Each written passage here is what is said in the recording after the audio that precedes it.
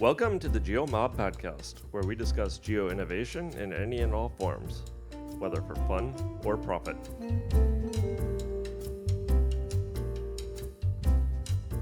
Stephen, how you doing? Good to see you again. Good to see you too, Ed. I'm doing very well. How are you? I'm doing all right. We're about 3-4 weeks away from the next round of GeoMob events. First up in Finland, and then a few days later, we're on the 18th, we're going to have one in London. So Yep. looking forward to that. We got Easter before then, so a little bit of a break. But so we're trying to crunch out a few projects before the Easter break, basically. So what's happening at Open Cage? Anything exciting? Any new stuff going on? Well, geocoding is all... Apart from telephone numbers, of course. Geocoding is always exciting, Stephen. Every single day. But we do have actually a new feature that's coming live. Are you familiar, Stephen, with UN low codes? Do you know what a UN low code is? So I knew what the UN country codes were, but I don't know what a low code is. Okay, so the UN low codes is a collection of codes, about 100,000, 115,000 different codes gathered by the United Nations, and the idea is that these are codes that can be used in logistics. So it's a 5-character code used to describe critical infrastructure places for logistics, so like harbors, airports, things like that. The idea being that in a supply chain, obviously, imagine you have cargo coming from China or wherever to Northern Europe, it's going to go through many different links in the chain, and those links, people all speak different languages and have different technical systems and whatever, and refer to places by different ways. So the UN came up with this series of codes that you can use to refer to the places. So, Gotcha. like, Antwerp Harbor has a code, or whatever, all these kinds of places. Heathrow Airport. Exactly. So we are now going to add. We have several customers in the logistics space, and so we're going to add 2 new features. One is that you can search for the codes. So if you put in a code, we give you that information. And second of all, as an annotation, so if you search for a location or you put in coordinates or whatever, we add all this information about that location. One of the bits of information we'll be adding is if it's in the area of one of these low codes. So kind of a niche feature, but useful for people in the logistics industry. And also probably with the focus in the last couple of years of sort of supply chain vulnerabilities, actually having a common language for talking about these items went from China via Singapore to Antwerp and then by air to Heathrow or whatever is quite useful. Yeah, nice. Well, that's the idea. I mean, apparently, I'm not in the front lines of the logistic industry, but actually quite a bit of it is still not well digitized. Things are moving through many different systems, and so it's easy for data to get lost or misinterpreted along the way or whatever. So the codes are and this feature actually came about because we have some customers, that we're like, oh, we need to use these codes. Can you help us search for them and things like that? So, anyway, so you wanted exciting, Stephen. You got exciting. So yeah, there you go. UN low codes. So I've got no exciting news at Mappery apart from, I don't know whether I told you that after I put a call out, we got a 3rd editor onto Mappery. Dan Yes, Ormsby. I did mention that. Okay, so that's the exciting news. New energy, new excitement, lots of posts. End. Very nice. Well, so what are we going to talk about today? Now that we've covered all the excitement, what else? We're going to talk about the business of geo, and we're going to talk about 2 recent news stories and what they mean about business models in geospatial. But before we actually start talking about them, I want to pose a question to you that we can keep in mind as we go through this conversation. So my question, Ed, is how big a pile of money do you need to burn to create a unicorn? Probably a fair amount, Stephen. Probably also probably much more today than probably a couple of years ago, I guess. Yeah, So yeah. So, so let's so dive in let's then. let's dive in. Let's dive in. Who are we going to? What are we going to talk about first? Should we talk about the recent news first, and then step back a little bit? Yes, let's go with that. So there was some interesting geo news specifically relevant to London in that London startup CityMapper was acquired. Um, and so CityMapper, I assume many of our listeners know and use this service. Almost everyone I know who lived in London uses it or did use it at some point. It's an app for getting around the city to help you find your way around the city. CityMapper was first presented, Stephen, at GeoMob all the way back in 2011 Aye, by the founder, I think it was shortly before they actually even launched. right. So it was kind of when maybe they were in beta or he was talking about the project. And then I think they spoke again a couple years later. But I guess I think we can say, it really swept London by storm. I remember when I lived in London. I mean, everyone I knew started using CityMapper. Um, For a while, and it was the poster child of the UK's open data movement. right, You know, because the enabler for CityMapper was real-time transport data being available, in fact it wasn't real-time at the time. I suspect it was just schedules, but even that was sufficient. right. So, and they would kind of aggregate up all this data, all the different modes of transport and networks, and of course combine it with a very nice, slick interface. And I remember they had some very kind of cool features, like you could find a place to meet if you have a friend in South Yeah, London and you're in North London and you want to find a convenient place to meet that's easy for you both to get to and things like that. Um, but it pretty rapidly morphed into navigation by public transport, because if you were navigating by car, I don't think they did it at all. And by 2011, Google was pretty much dominant in that space as far as navigating by car was concerned.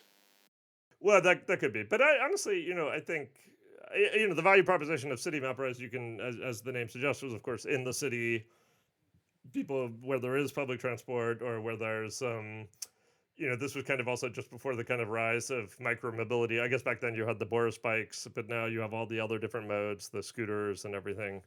Maybe less so in London. You guys don't have the rental scooters, do you? Or the The lifts and the birds and the exactly. yeah, not as Um, much. so But the thing about CityMapper was it was a big hit. I think it was more of a hit with the tech community than it was with the user community, but that doesn't matter. It was a big hit. But if you remember, for many years, I used to sit at the back at GeoMob and ask people what their business model was. And people used to laugh at me, but now I don't even have to ask the question because there's loads of other people who go to GeoMob and ask the question before I can get it out. And it was never clear what CityMapper's business model was. And they tried various things. I mean, they clearly saw a space in intra-urban transport and navigation, and they tried. They had a bus for a while, didn't they, or a couple of buses? Little they hopper eventually bus. had a bus. Yeah, I mean, we should also say they raised a lot of money. They Yeah, raised quite a lot of money, uh, and yeah, and then eventually at some point, then they tried where you had to pay for the app, or you could get some sort of premium tier on the app.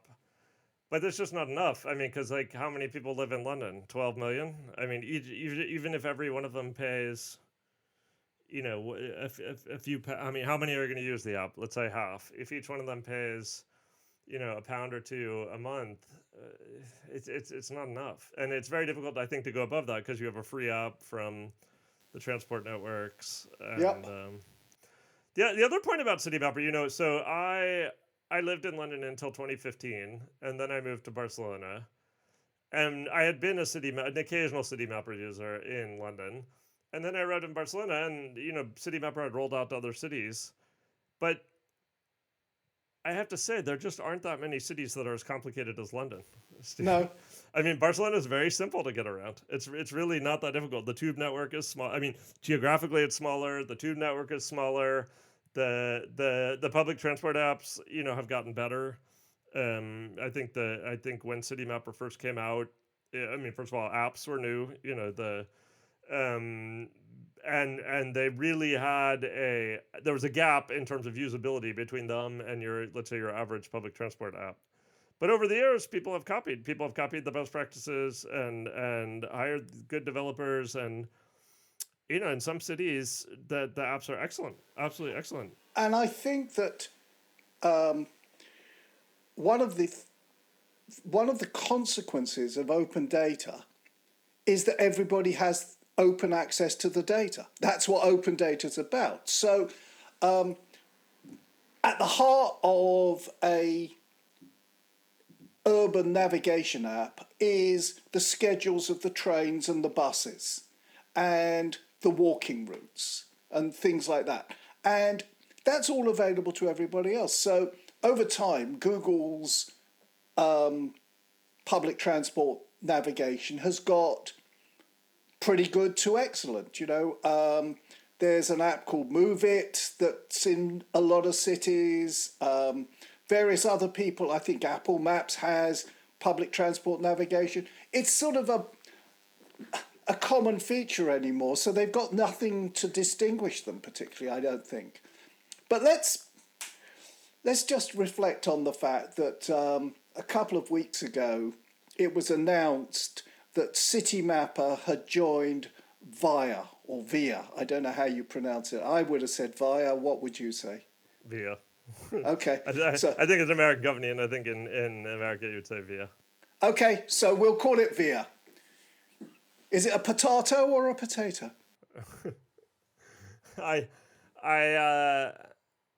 Yeah, so I'm familiar with Via. They explained exactly what Via does. They also are more of an offline player, right? And that they're actually organizing they're helping cities set up the infrastructure around ride sharing and car sharing and things like that. Yeah, they were running transport for a while. Right. But I think they've moved away from that. So there's a common pattern here because City Mapper thought that they could run smart transport and know where to put their buses and everything because of the data that they were getting out of the navigation app, but that never really took off. Anyway, Via raised $100 million, which is impressive. Small round of applause for those guys that they did that. And now they've gone shopping, and the first thing that they've bought apparently is City Mapper. Should be said that City Mapper raised, I think, and don't hold me to this, something of the order of $40 million. And they were still raising money in 2022. I think they got some top-ups from their existing shareholders and investors. They were hemorrhaging is the only way to describe it. If you look at the accounts, I think 7 million loss, something, I don't know, 7-8 million loss a year. Sure. Well, I mean, they had if you have a team of highly skilled engineers in central London, it's not cheap. So City Mapper has gone to being absorbed by Via. There's no information about what Via paid for it. But the speculation that I saw was that at best the investors kind of got their money back, and most likely probably didn't. I think the early investors might have got their money back. I think the people who invested in 21 and 22 took a severe haircut. Probably. I mean, you can't imagine Via's paid 40 million for this, or even 20 million.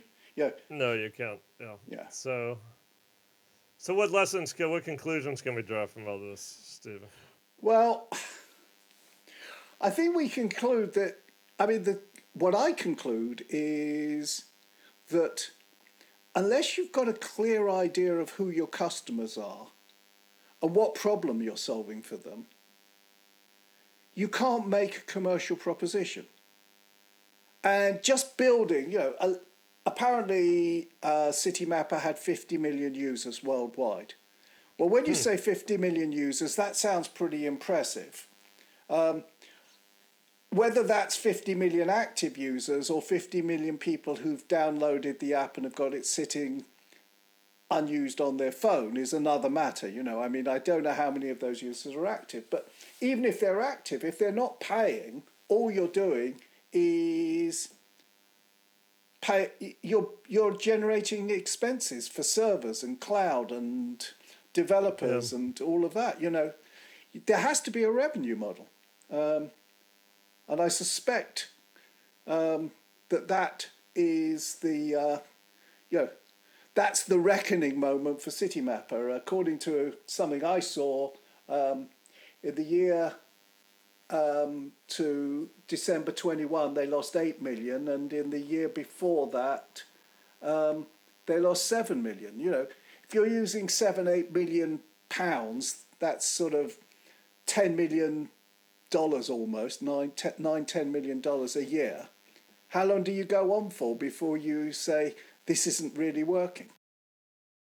Yeah, for me, the question is it even possible to compete with something like Google Maps or I guess maybe Apple Maps in the consumer space at all, given that they are so entrenched that they're by definition on every single phone. Every Android phone has Google and every Apple iPhone has Apple Maps, but the minute it comes out of the box without the consumer having to do anything. And as we said, the open data, the schedules are there for everyone, and the network operators, the transport network operators obviously have also probably been on a journey over the last 10 years of improving that data, making it easier to digest, getting, understanding that, okay, we need to provide good data if we want Google and others to be able to show it, and consumers at this point expect it. So, is it really possible? What are you going to create that's going to be so much better than these standard default apps that you can actually eke out a profit from it? Well, it's got to be something very spectacular to actually get people to pay for it. Yeah, I wonder. I wonder if it's even possible at all. I can see in the business space, B2B space, there are routing apps and things like that that target, for example, courier services or things like Yeah. that, where their time is money, and if you're truly providing a better service, helping them do their job better, then that has a value, and maybe they pay for it. But in the consumer space where people are very price sensitive, don't know. Don't know. No. I just think the combined momentum of Google. Google. How much have they invested in maps over the decades? Billions. Really, the only person I can see competing is Apple. Really, who has a similar war chest, and of course has the iPhone. So, And it's questionable, and it's questionable whether Apple will compete. Whether whether they see having their own mapping app as being so important.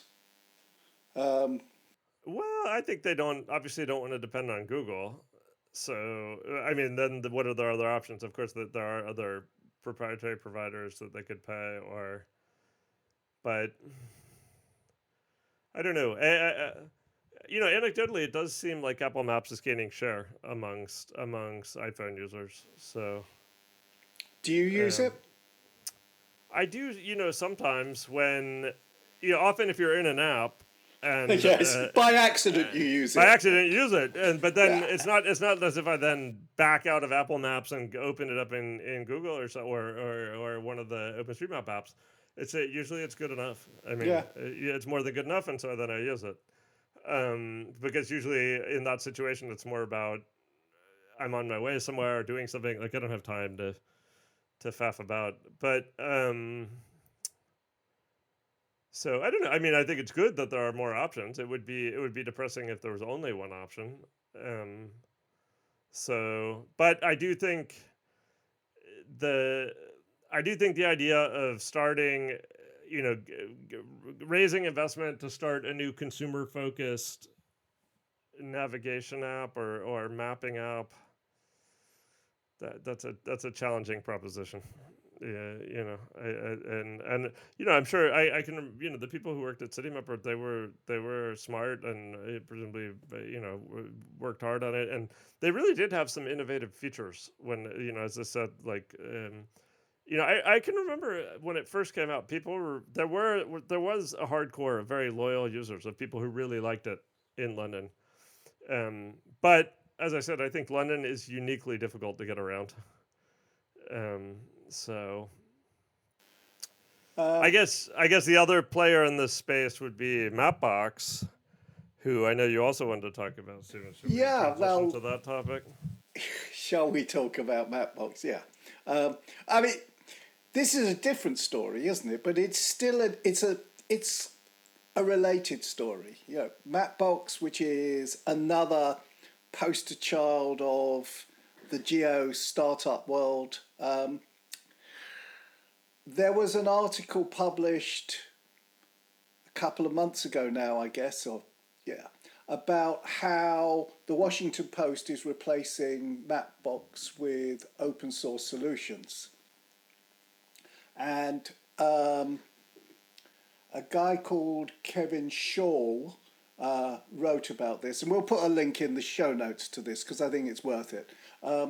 He was talking about how they had re-engineered to produce maps without using Mapbox. And it was a very technical article, and I think probably we'd both recommend anyone who's interested in the technology to do this goes and reads the article and then works out if they want to do it themselves. Yeah, what I think is interesting here is it's not just that they, got rid of Mapbox's maps and put in some other provider's maps. It's that it feels like on the mapping side, the technology has kind of made a leap, right? And particularly there's a new service called Proto Maps, who I'm going to actually have the inventor, I guess the founder of Proto Maps on the podcast. I'm due to interview him tomorrow, so we'll probably run that episode the week after this episode runs.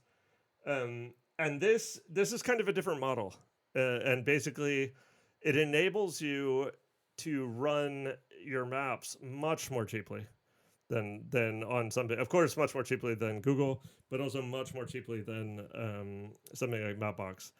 I'm going to get into all the details with him about how exactly that works. But my understanding is it's particularly useful in the case where you don't, basically you buy the data, you buy the maps once, in a kind of unique format, and then that's it. You're done.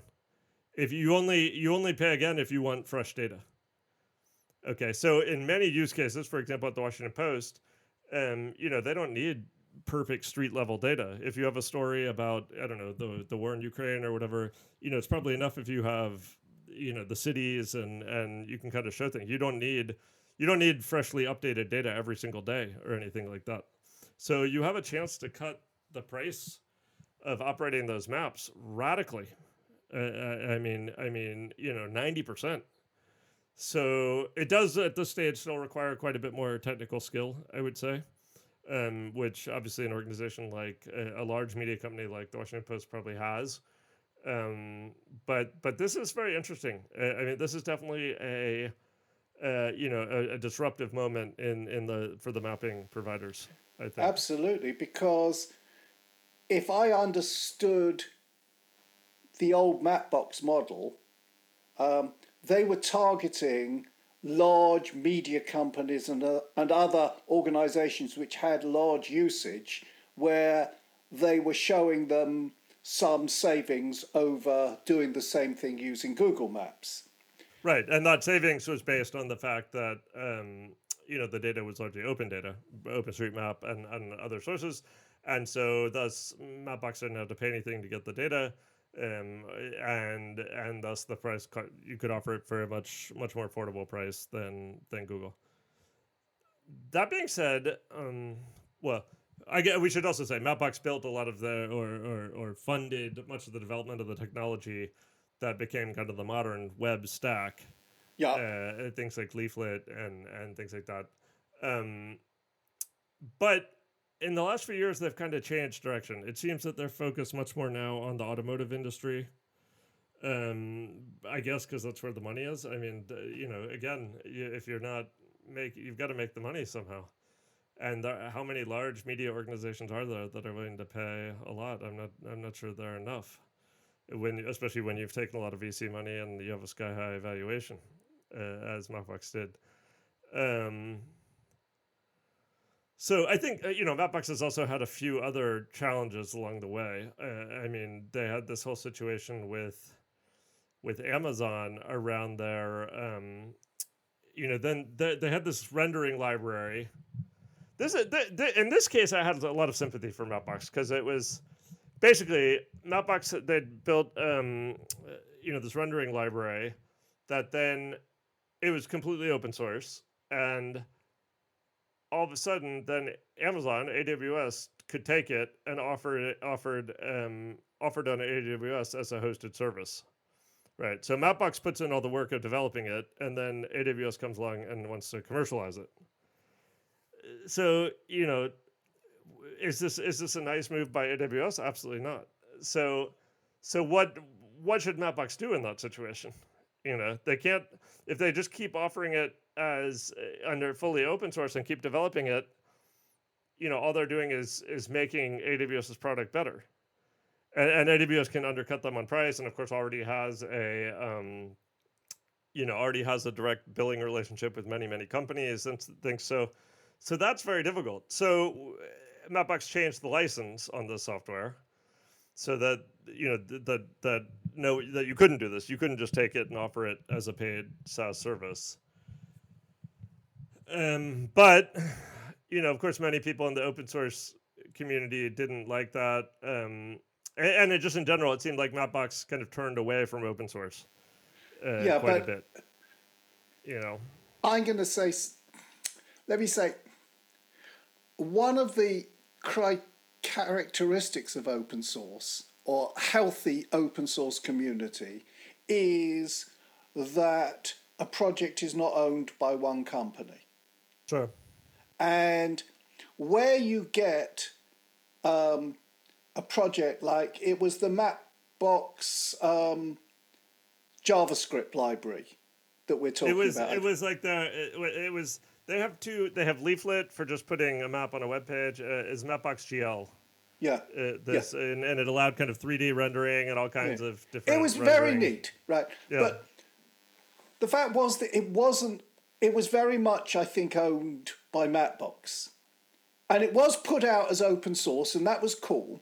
And of course, when they made it proprietary, somebody took the last open source release, forked it into MapLibra, and then a whole load of open source developers from around the community jumped in and said, well, we'll work on this now because we're not feeding the Mapbox business with our efforts. And so it's become a very popular open source library. And I think... well, now there is an organization around it, and that organization recently got funding also from AWS. Yeah. And AWS, pays for people to work on it.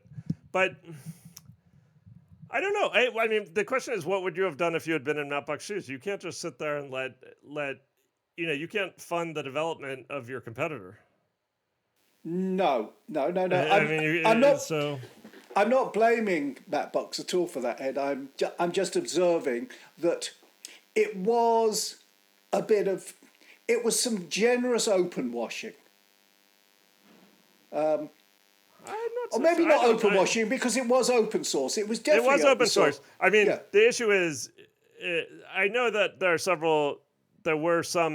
Mapbox projects that have thrived in open source. Leaflet being a great example, right? Where which Leaflet didn't originally start at Mapbox, but then they hired the main developer, and there are other people now who contribute, and I don't think anyone would say Leaflet is a Mapbox project. It's kind No, of it survives outside of Mapbox, even though some of the main developers, to my is knowledge, funded by. is an employee of Mapbox. Um, but they did have some other projects that technically were open in the sense that the code was there and you could get it, but there wasn't any documentation, there wasn't any real desire for contribution from others, there wasn't any explanation of how to set the software up. So getting the code is one thing, but then you need the whole infrastructure of how do the pieces connect, and how do I actually run this myself, and that was lacking.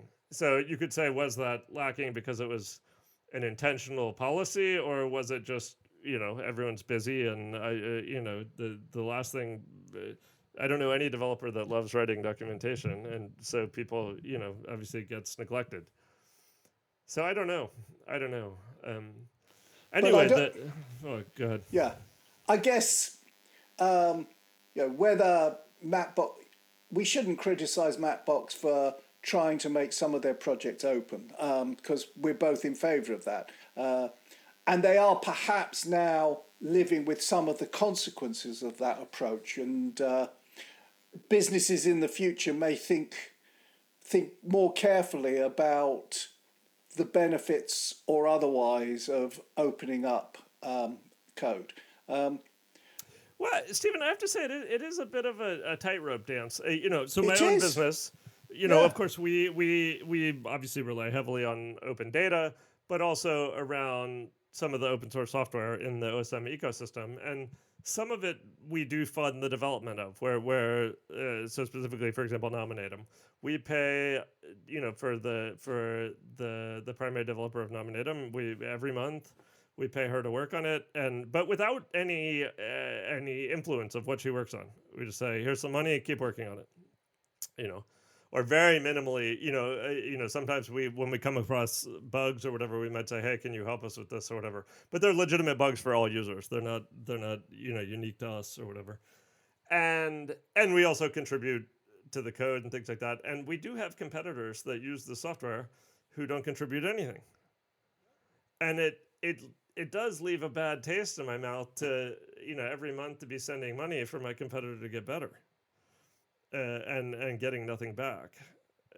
So we still do it because I want the code to be better for me, but I don't know what the solution is there. I don't. Um, I'm not offering a solution. I don't think. I think it is a challenge, and Amazon have a track record on this. You can buy a service from Amazon and have a hosted Postgres server or a PostGIS server, for example. And you know, you know, thousands of people probably are using this service from Amazon and paying Amazon money, and the people who develop get Postgres and nothing. PostGIS Get nothing. get nothing for it. And I think the fact that Amazon are learning, because Amazon are now putting money, as you said, into the MapLibra project.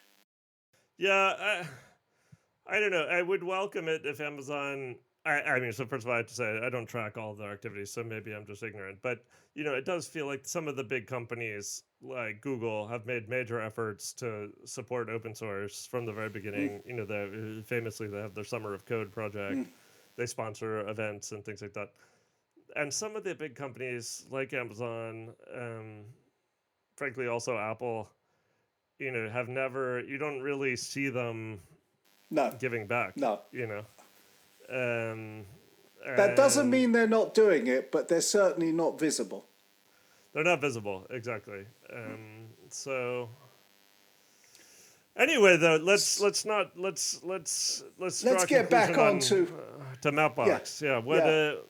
I don't know what to think of Mapbox, because at this stage they've been going now for, I don't know, probably close to 15 years. I mean, it's got to be at least 12 years.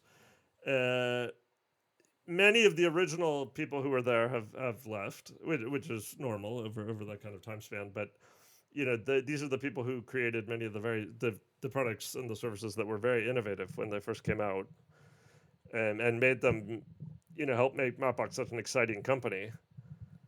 And now it just feels like that buzz is kind of gone, right? And as far as I can tell, like this issue with the Washington Post, it may well be that Mapbox just doesn't even want media companies as customers anymore. That they've shifted their focus purely to the automotive industry, um, which may be a good commercial strategy, but I don't think so. um, I don't know. I mean, the other point is this whole issue around the unionization of their employees, where to be honest, I never got into all the details of what happened there, but several people have left in under quite unpleasant terms, and I've seen some accusations being thrown about that they tried to organize a union, and then that was kind of suppressed, and then the union didn't come, and then layoffs happened, and all these organizers were laid off, and you never know what to believe when you only see kind of one side of the story, but it's just a shame because I do remember this used to be quite quite an exciting dynamic company. Indeed. But it's not the first exciting, dynamic, innovative mapping business that's got bundles of funding. Who is it that Samsung funded? Mapzen, Yeah. who Similar close. story, a broadly similar story. You're correct. Similar story in that they, had a lot of funding, not from VCs, but from Samsung, obviously a global giant who could afford to invest, and also produce a lot of really cool work. That all of it was open source, which Yeah.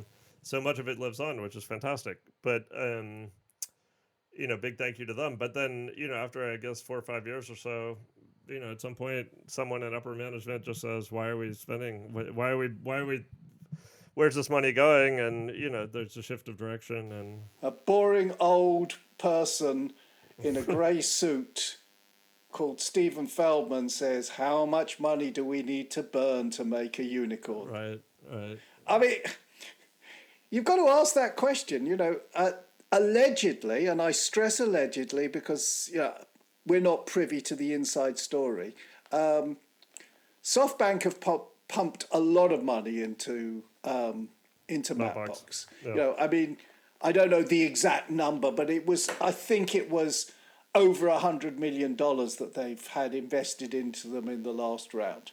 Yeah, I believe at the last valuation it was valued at 500 million or something like that. Yeah. And we're putting that type of money in. Yeah. Yeah. And, they're still not profitable as far as I know. And you've got to ask the question because they had an opportunity, I believe, to go into a SPAC, a special purpose. Oh, right, to kind of do a Acquisition kind of reverse thing. IPO kind of. Yeah. Where that. Yeah. Yeah. And I actually had to go and learn a little bit about SPACs so that I could understand what it was all about. But yeah, they did invest. They did have an opportunity to merge with one of these vehicles, Yeah. and they turned it down because the valuation wasn't high enough. And that was kind of pre-COVID, wasn't it? I think. And that was pre-COVID, yeah. And then I think. And it was a unicorn valuation, right. but just not high enough. Shame. It's interesting, Stephen, because I think having met the original founder of Mapbox, Eric, several times at events over the years, it takes a special sort of person to have the vision and the kind of the audacity to try to go big, right? Absolutely. And I think clearly he falls or fell into that category. And if you don't go big, you're not accidentally gonna become big. You've got to set out, I think, to achieve it. I agree. Yeah. But maybe at some point you also need to recognize, kind of we've reached our limit, or the cycle has turned, or the market has changed, or whatever, and and then you got to take those opportunities when they're there. And for whatever reason they didn't, and now and now the question is what comes next. And actually, of course, Eric is I believe he's still affiliated with Mapbox. No doubt he's still a major shareholder, but he's no longer CEO. So, which again, I don't know the details of why that is, and also yeah, after 10 years, I think probably anyone's burned out, but and needs a break. But I don't know. It's a tightrope walk, as I said, to aim big, but then also to not push too hard so that you fall over the edge. And I guess time will tell whether Mapbox has fallen over the edge or whether they can still The problem recover. is, I think the problem for me is that there is an enormous spectrum of success between OpenCage or my old GDC business and a unicorn. It's not all or nothing. You know, Mapbox had a love. Mapbox did beautifully what CloudMade didn't do, in my opinion. CloudMade was meant to be the company that would make OpenStreetMap accessible and usable and Right. blah, blah, blah, and would also put back into the community. And it didn't really work. I mean, we're not doing a retrospective on CloudMade as well today, but Mapbox, it really did work. They produced beautiful maps. They funded some fantastic projects that have enabled lots of people to do cool things. Well, and they had a lot of customers, a lot of big And names. they had a lot of customers. Huh. Now, it should be possible to have a lot of customers and to work out the right number of people to hire and the right pace of development and the right focuses and turn that into a profitable business. If you've got a 50 million turnover business, for example, or if you can build a 50 million turnover business and you can make $8-10 million a year net profit from it, you've got a great business. It won't be worth $1 billion, but it will be worth $100 million or something. Well, you do have a great business as long as you don't have a lot of investors breathing down your neck who gave you a lot of money to get there and want more. So, well, actually, Stephen, I was having this very conversation yesterday with a startup founder, at a much smaller scale, raising their seed round. And, they said, oh, we think the valuation should be X. And I said, well, look, I have no doubt you can raise money at that valuation. But right now, your company is kind of the idea and the vision and the excitement, and people are excited for that. But in 1 year or whenever, in 18 months when that money runs out, you're going to either need to have revenues that fund you or you're going to need to raise more money. And to raise more money, how are you going to do it at a higher valuation unless you have the numbers to support it? And I don't think you can get there in 18 months. And you're going to be trapped in that you may actually have a good product with some customers who pay you and like it, but not enough to justify this valuation that you're going to need. And you're going to be kind of, as a result, you're trapped in the old valuation. So then you've either got to raise at a lower valuation, which is, no one's happy about, or what? I mean, you basically you kind of paint yourself into a corner. Yeah, and even if you've built a productive, profitable, small, mid-sized business, exactly, you're seen as a failure. Exactly. You're seen as a failure because you can't sustain the valuation at which your later rounds of investors invested at. I mean, if we go back to Citymapper, they took on 50 million of investment or something dollars. God knows what valuations those were at, but they're going to have been at multiples of $50 million, right? And it's like, it's crazy. How can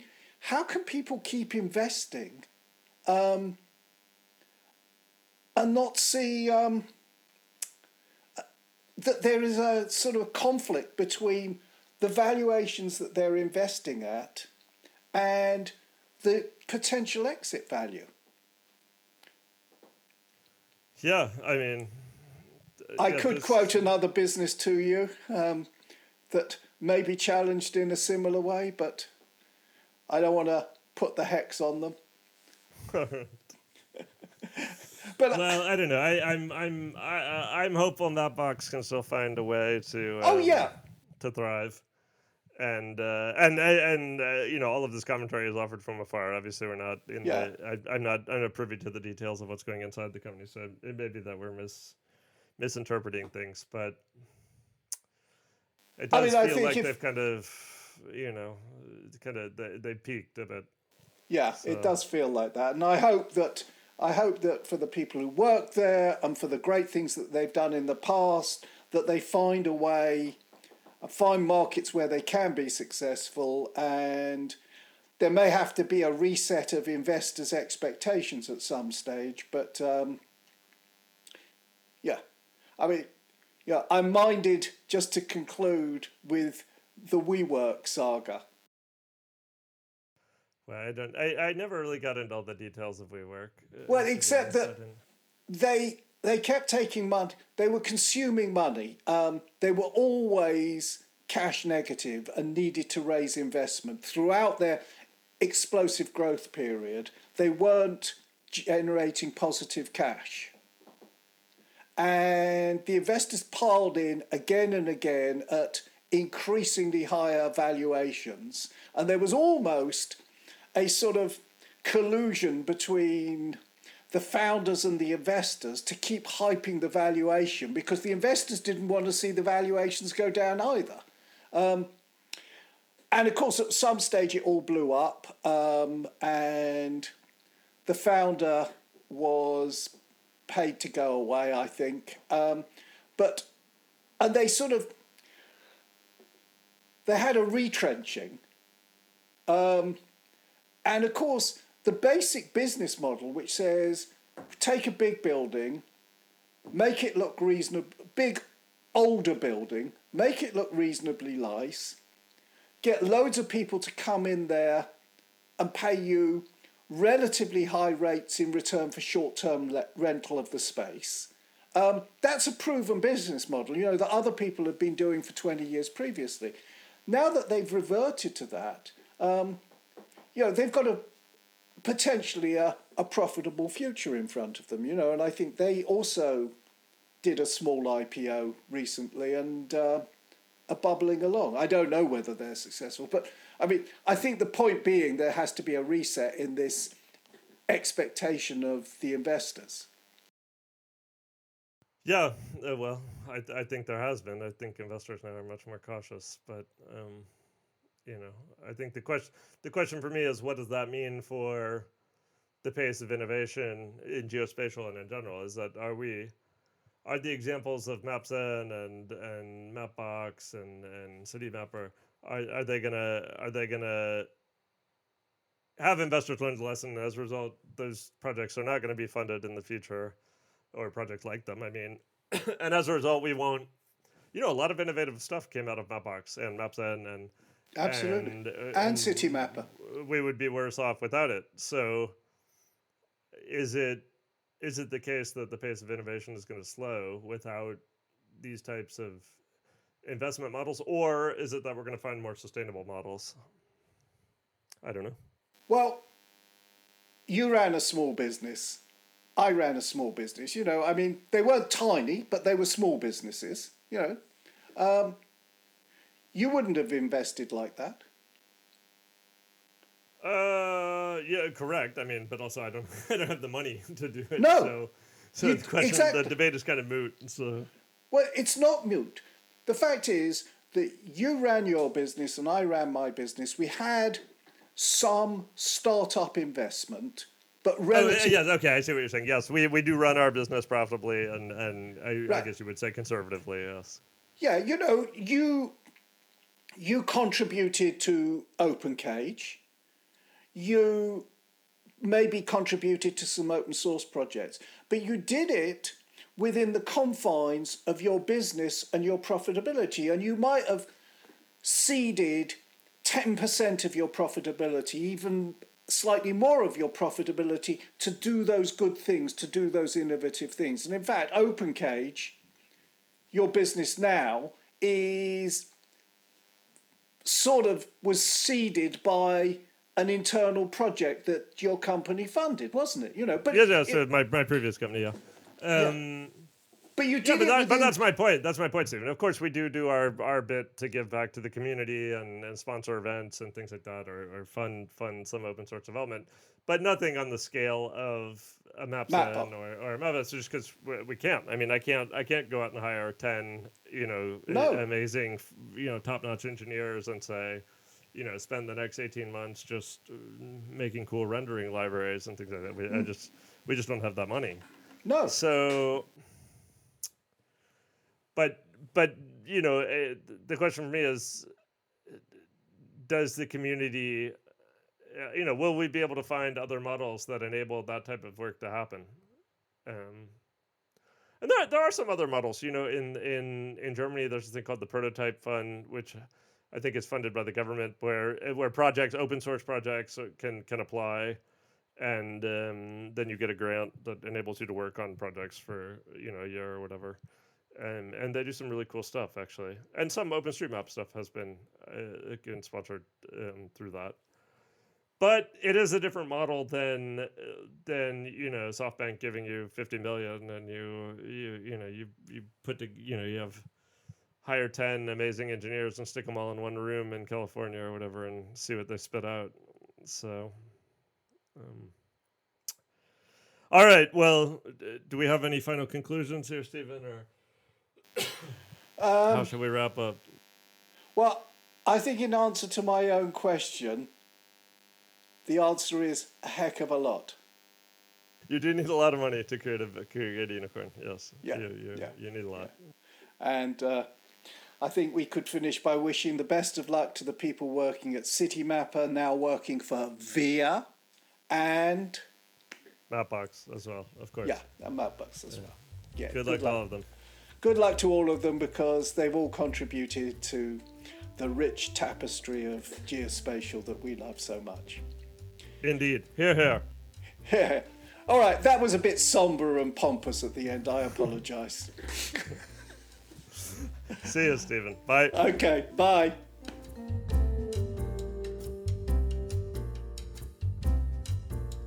Thanks for joining us today and listening to the GeoMob podcast. We hope you enjoyed the discussion. Please get in touch with us if you have any feedback or suggestions for topics we should cover. You can get the show notes over on the website, which is at thegeomob.com. While you're there, you can sign up for our monthly mailing list where we keep you informed about upcoming events. You can, of course, also follow us on Twitter, where our handle is GeoMob. Thanks for listening, and hope to see you at a GeoMob event soon.